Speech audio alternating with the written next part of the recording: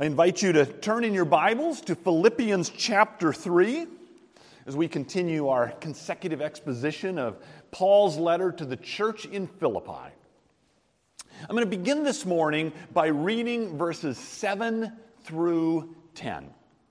Philippians 3, beginning in verse 7.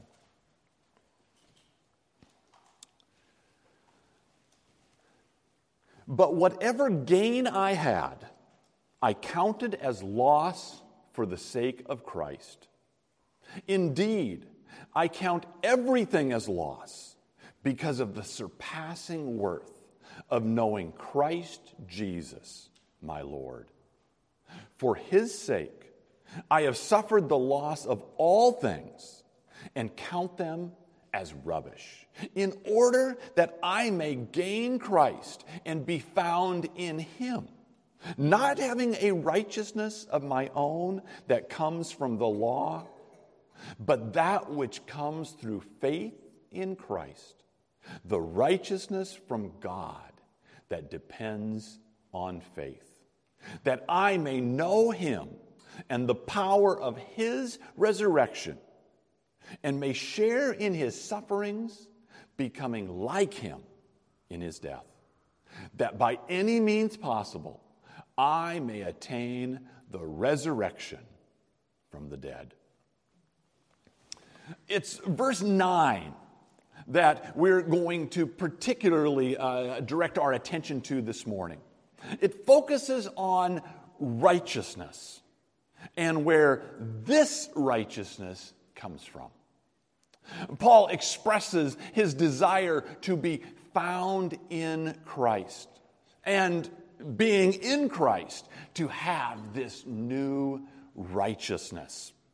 I'm going to approach this study this morning by asking 3 questions about our text and attempting to answer them, both from this text and also from God's Word as a whole. And the first question I want to explore is this: what is righteousness in the way that Paul uses it here? And the second part of that question is important. In the way that Paul uses it here. In Philippians 3 verse 9, what does righteousness mean? The way that Paul uses it here is the way that it's often used in Scripture, and especially in discussions like this one. So I don't mean to suggest that there's some special meaning for righteousness here in this passage. In fact, I'm going to use a few other passages where the word has the same meaning that it does here to show this meaning.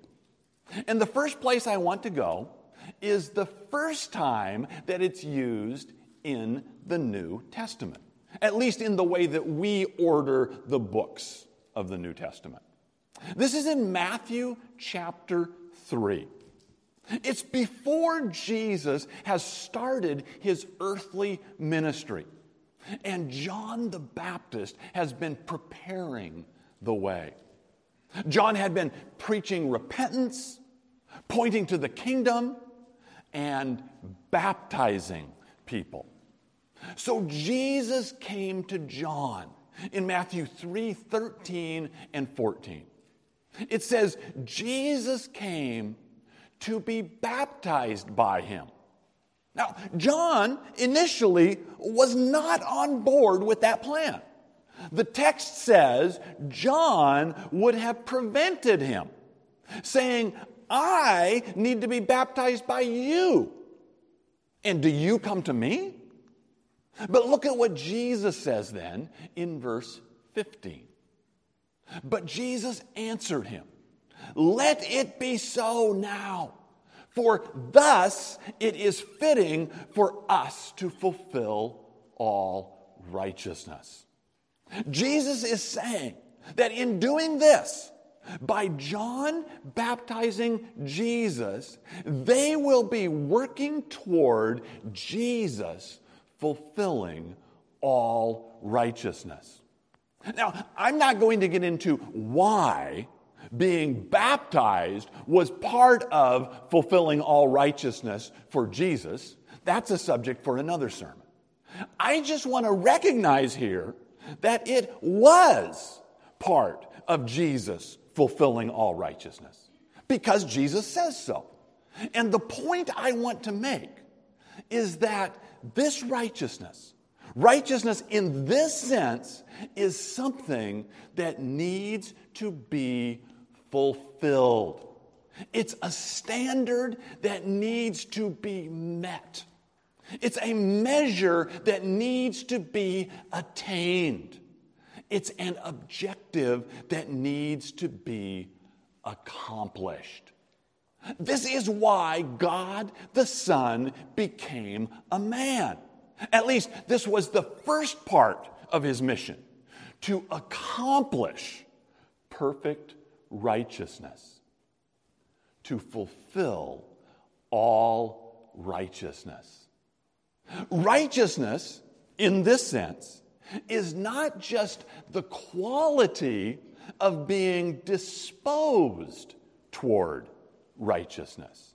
Righteousness, again, in this sense, is not a quality. It's not just a characteristic.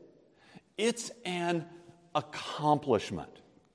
And I keep emphasizing in this sense, because the word can be used to describe a quality, and sometimes it is used that way in Scripture. But here, it refers to what Jesus accomplished, to what Jesus fulfilled. This is why Jesus had to enter the world as a human baby and had to live for 30-some years and had to experience all human weaknesses and temptations in order to achieve this righteousness. He had to live it. He had to do it. He had to fulfill it. When Paul talks about righteousness in Philippians chapter 3, he's not talking about Jesus' eternal righteousness, although Jesus certainly has been eternally righteous. But Paul means the specific righteousness that Jesus accomplished during his time on earth. And a third thing that we can extrapolate from this is that this righteousness is the basis of right standing with God. You must have this righteousness to be right with God. I see it as analogous to this. Now, every once in a while, an athlete will come along, in whatever sport you choose, who is described as a generational talent. He has all the ability in the world. He has the potential to break every record. The talent is undeniably there. He has the skill or the quality that will be necessary for the greatness that the fans expect from him. But until he actually wins some games and some championships, until he puts up the numbers, he hasn't accomplished anything. They don't put you in the Hall of Fame because of your potential or your athleticism or raw ability or talent. You have to do it to get that standing. And in the same way, Jesus had to live the life. He had to fulfill all righteousness before he could impute it to anyone. Because that is where standing with God comes from someone actually doing it. Now, this is very much the way the Jews thought of righteousness during Jesus' time on earth and leading up to that. And particularly, this is the way the Pharisees thought of it. Righteousness, for them, particularly the law, had to be fulfilled. You had to do what it said. It wasn't just a quality that you possessed. They believed that the righteousness was in the doing, in the accomplishment of it. And then, they held, that righteousness was the basis for their standing with God. And so they were right as far as that went. The problem is revealed a little further on in Matthew. In Matthew 5, verse 20, while preaching his Sermon on the Mount, Jesus said, "For I tell you, unless your righteousness exceeds that of the scribes and Pharisees, you will never enter the kingdom of heaven." The scribes and the Pharisees were right that righteousness had to be fulfilled, that it was an accomplishment, not merely a quality, and that was what determined their standing with God. They got that part right. But their error, their fatal error, was that they thought that they had done it, or that they even could do it. They thought they fulfilled the law and had achieved a right standing with God based on their righteousness. Jesus says no. You need a righteousness that exceeds that, or you will not enter the kingdom of heaven. The most devoted men do not fulfill all righteousness. The Pharisees were committed. They were dedicated. They studied the law. They broke it down. And then they devoted themselves to fulfilling it, to accomplishing all that it asked as they understood it. But Jesus said, that's not good enough. It's not good enough. I want to take you to a couple more passages, and we'll stay in Matthew for these two. First, in Matthew 13, when Jesus explained the parable of the weeds to his disciples. Now, he concluded his explanation by describing judgment, saying, "The Son of Man will send his angels, and they will gather out of his kingdom all causes of sin and all lawbreakers, and throw them into the fiery furnace. In that place there will be weeping and gnashing of teeth. Then the righteous will shine like the sun in the kingdom of their Father. He who has ears, let him hear." And notice what the basis is for judgment. The lawbreakers are condemned to the fiery furnace, while the righteous will shine like the sun in the kingdom of their Father. The difference is righteousness. A little further down, still in Matthew 13, in the parable of the net. In verse 49, Jesus said, "So it will be at the end of the age. The angels will come out and separate the evil from the righteous and throw them into the fiery furnace. In that place there will be weeping and gnashing of teeth." Again, the issue in judgment is righteousness. And finally, let's go much further on in Matthew to chapter 25. Again, Jesus is describing judgment. And beginning in verse 31, he said, "When the Son of Man comes in his glory, and all the angels with him, then he will sit on his glorious throne.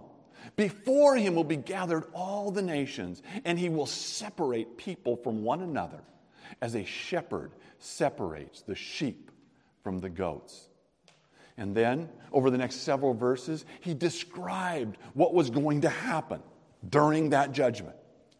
And when he came to his conclusion, in verse 46, he said, "And these will go away into eternal punishment, but the righteous into eternal life. And again, the issue in judgment, the deciding factor between eternal punishment and eternal life is righteousness. Judgment will be based on this righteousness.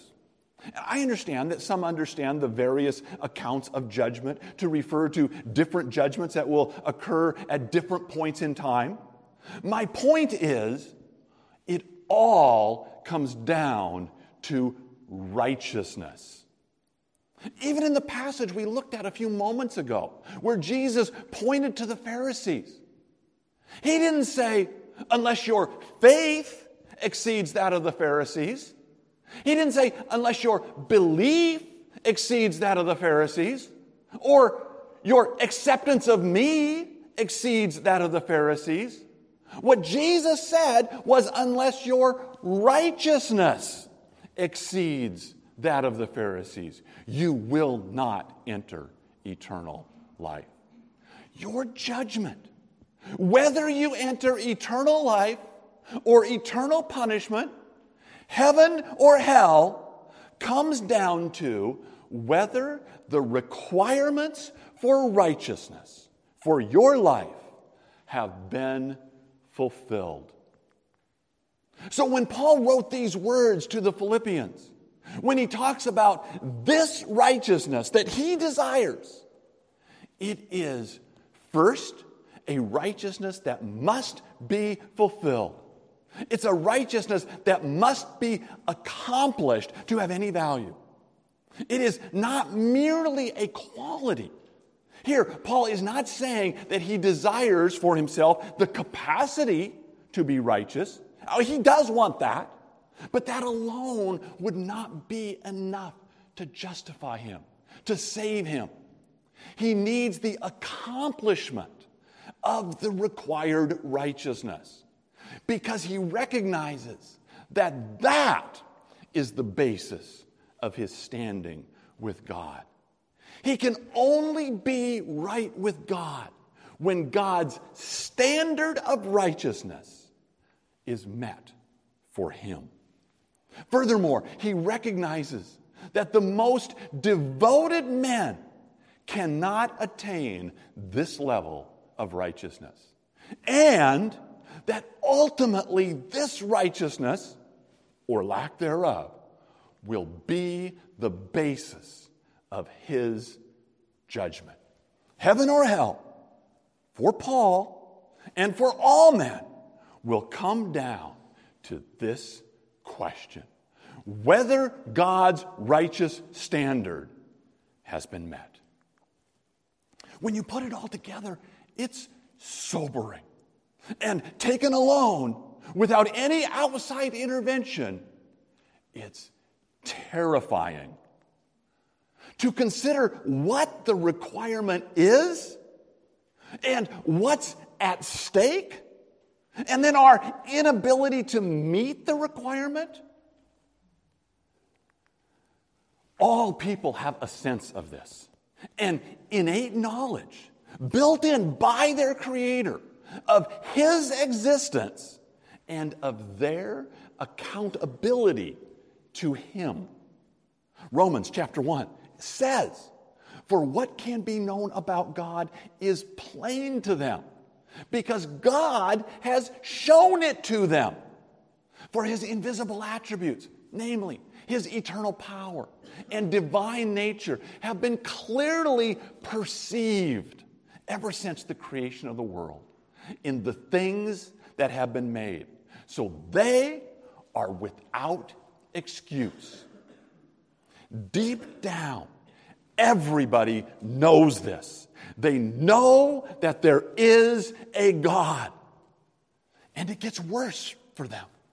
Romans continues, "For although they knew God, they did not honor him as God or give thanks to him, but they became futile in their thinking, and their foolish hearts were darkened." And then further down, in verse 32, it continues, "Though they know God's righteous decree that those who practice such things deserve to die.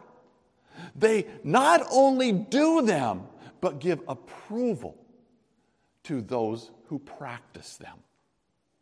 And in chapter 2, verse 2, we know that the judgment of God rightly falls on those who practice such things. We know this. God says we know it. Deep down, all people know this.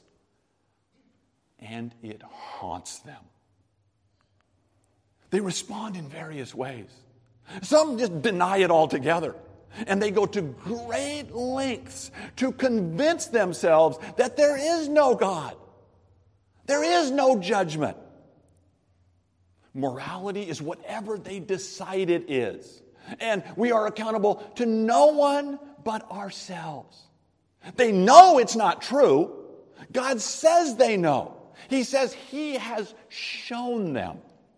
And yet they choose to live in this delusion. Others try to distract themselves from their horrifying fate by any means possible.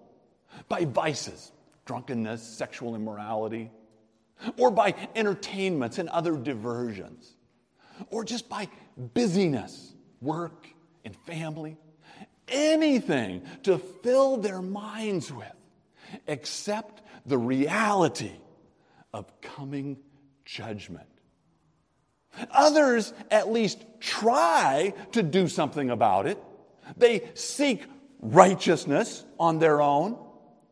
Virtually every religion comes down to some form of this, often badly misunderstanding the nature of God and His righteous requirement, and yet they pursue some form of righteousness that they think will appease God, however they understand Him.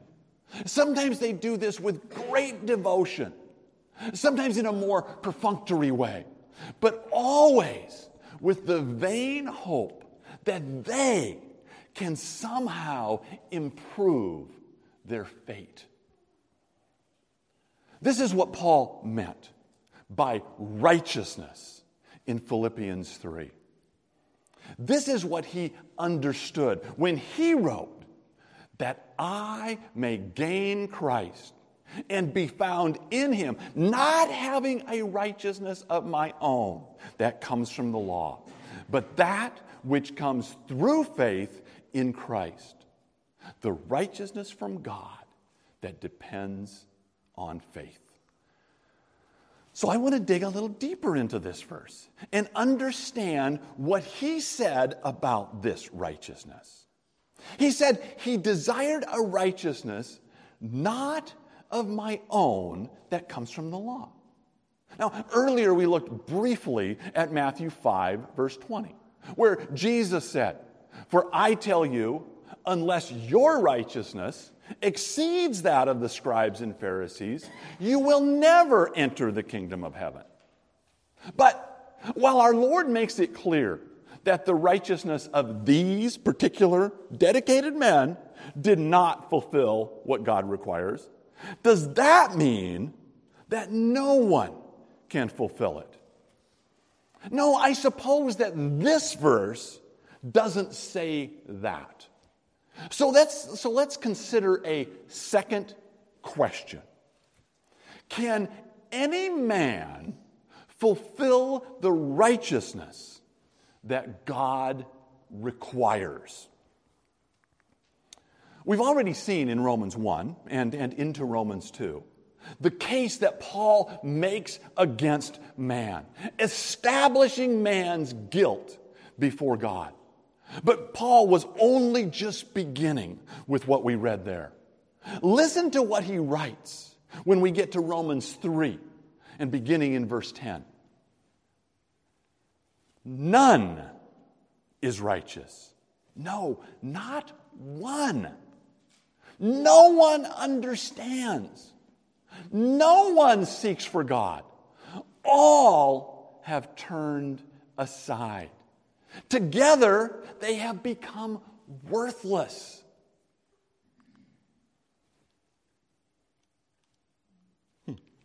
Where'd the...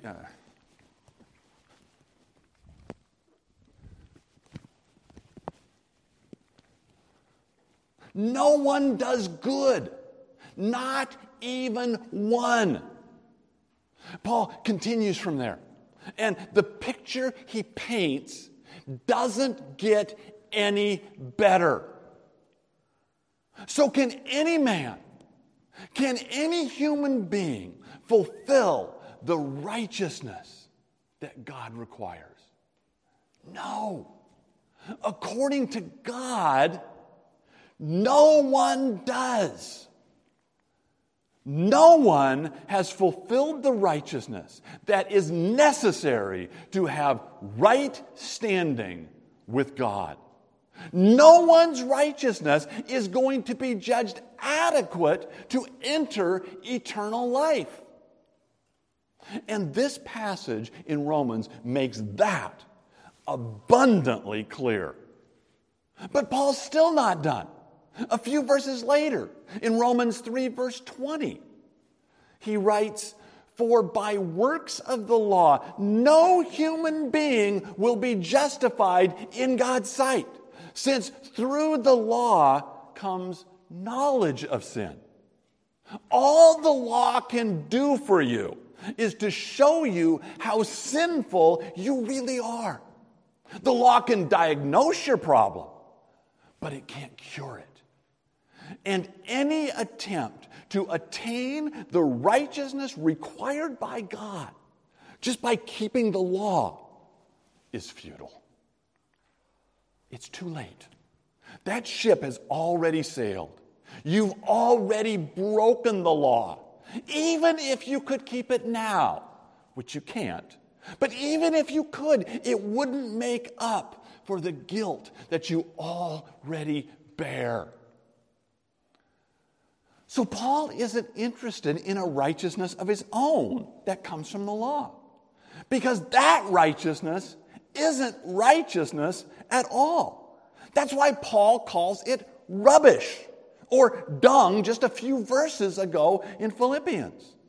It's worse than worthless because it will land you in hell. Then what hope is there? What hope is there for anyone? If God requires a certain righteousness that has to be lived out, that must be fulfilled in order to have right standing with Him and to avoid condemnation in judgment, and if we are all wholly unable to meet that requirement because we've already failed to do so, what hope is there? Is it any wonder that so many people go to such great lengths to avoid dealing with this reality, the reality of sin and judgment and condemnation? And yet there is hope, a hope that Paul has realized and that he points us toward, a righteousness that comes through faith in Christ, the righteousness from God that depends on faith. I want to use Paul's statement here to answer one more question, our third question, and that is, how can I attain this righteousness? This righteousness, that is something that must be fulfilled, that's more than just a quality, but is an accomplishment, that is the basis for my standing with God, that even the most devoted men cannot attain for themselves, and that will one day be the basis on which I am judged. How can I attain that righteousness? There are three things that I want to bring out from our text to answer that question. First, this righteousness must be received from God. Ephesians 2, 8 and 9 says it plainly. I know most of you know those verses well. For by grace you've been saved through faith, and this is not of your own doing. It is a gift of God, not a result of works, so that no one may boast. It is a gift of God. That is the only way that you can receive this righteousness, by the grace of God. Or let's go back to Romans. The last verse that we looked at in Romans was Romans 3, verse 20. For by works of the law, no human being will be justified in his sight, since through the law comes knowledge of sin. The next verse, verse 21, says, but now the righteousness of God has been manifested apart from the law, although the law and prophets bear witness to it. This is a righteousness that does not come from you obeying the law, although the law and the prophets validate it. They bear witness to it. But how is this possible? If this is a righteousness that must be fulfilled, how does God supply it to me? If it must be accomplished, lived out, then how does that happen if I can't do it? Well, the second thing that I want to bring out then from our text in response to this question is that this righteousness is accomplished by Christ. It's all Christ. Man couldn't do it. Because of man's sin, he could no longer fulfill the righteous requirement of God. Man's standing with God was demolished, and man was destined for condemnation, eternal punishment, hell, because the standard was not met. So God the Son became a man. He entered into the human race as the Messiah. As we saw earlier, he fulfilled all righteousness. Do not think, Jesus said in Matthew 5:17, that I have come to abolish the law or the prophets. I have not come to abolish them, but to fulfill them. Now, man had a problem, that he could not fulfill the righteousness that God required. So God intervened to solve man's problem. But God didn't do it by abolishing the standard. He didn't do it by waiving the requirement. Instead, he fulfilled it. God himself fulfilled the requirement of righteousness that God had placed on man. That's what Jesus meant when he said, don't think that I came to abolish the law. I came to fulfill it. In 1 Corinthians 1, verse 30, Paul writes, and because of him, you are in Christ, who became to us wisdom from God. And what does that include? Righteousness and sanctification and redemption. Sanctification is making us holy. It's setting us apart for God. Redemption is to buy us back by paying the penalty for our sin. We haven't talked about that this morning, but it is essential that Jesus paid our penalty. But what I want to focus on here is that Jesus became to us righteousness. He provided for me what I could not provide for myself. He accomplished righteousness such that the Father could look on that righteousness and say, yes, that is deserving of reward. That righteousness deserves a right standing with me. That righteousness passes judgment and opens the door to eternal life. That is the righteousness that Paul desired and needed. And it is the only righteousness that will save any one of us. All that remains of the question is how each one of us can receive this righteousness. Now that Christ has accomplished it, how is it credited to my account?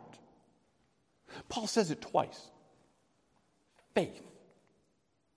It is the righteousness that comes through faith. And it is the righteousness that depends on faith. So how can I attain this righteousness? Through faith in Christ. Now, it's important to understand, it's not the faith that saves you. God has chosen to use faith as the means by which He transfers the righteousness of Christ to you. But it is the righteousness, that righteousness of Christ, that will be judged worthy when you stand before Him. And it is on that basis that you will enter into eternal life. And the righteous, Jesus said, will enter eternal life. Now, of course, they always go together, faith and righteousness. Righteousness is always credited to those who put their faith in Christ to save them from their sin. So where you have faith in Christ, then you always have the righteousness of Christ. Back to Romans chapter 3. The righteousness of God through faith in Jesus Christ for all who believe, for there is no distinction. So whether or not you have faith, true faith in Christ is a perfect indication of whether or not you are saved. But it's not the faith that saves you. We are saved by the righteousness that Jesus accomplished on our behalf and His sacrificial death that paid the penalty for our sin. If it was only about faith, then Jesus could have just sent another prophet to tell us to believe. Or He could have just ignited this faith in us by His Holy Spirit. But He had to come as a man in order to live the life and die the death so that we could be saved. All of this happens when we are in Him. When we are in Christ. Paul continues to hammer home this theme that he trumpets over and over in Philippians and in all of his epistles. It is only when we are in Christ, when we are dressed in His righteousness, that we will have right standing with God. And Paul looks forward to that day when he, Paul, stands before the throne of God and being found in Christ, he will be judged blameless and worthy to enter eternal life. We're going to close in just a moment by singing, "On Christ, the solid rock I stand. My hope is built on nothing less than Jesus' blood and righteousness. I dare not trust the sweetest frame." The sweetest frame here, that is the best a person could possibly be. That's what it means. The best form that a human being could ever have. But wholly lean on Jesus' name. And I'd like you to pay particular attention to the final verse, which will be the third verse that we're going to sing this morning.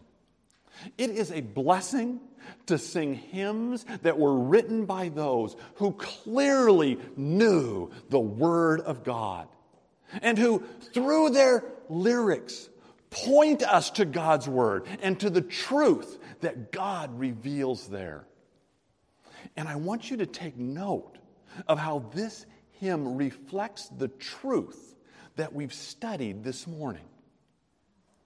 When he shall come with trumpet sound, O may I then in him be found, dressed in his righteousness alone, faultless to stand before the throne. Because Jesus' righteousness is the only righteousness that will stand up under judgment. And if on that day you are found in him, you will be clothed in his righteousness, and you will be judged worthy according to what he has done. Let's pray. Heavenly Father, thank you for this magnificent truth. Father, thank you that we do not have to attain the standard on our own because we can't. Thank you that your Son was willing to come and do it for us, that he lived a perfect life, that he met the standard that you had set out, that he fulfilled all righteousness. Father, thank you that he then died a redeeming death to pay this penalty for our sin, for our failure to do what you required, and that he has made this available to us by faith. Father, if anyone here has failed to do that, to put their faith in the Lord Jesus Christ, I pray that you would open their hearts, that you would quicken their sense of sin in their lives and cause them to put their faith in Christ. And for the rest of us, Father, I pray that you would continue to remind us that it is nothing of what we do, but only based on what the Lord Jesus accomplished in his life and by his death, that we can be saved. In Jesus' name, amen.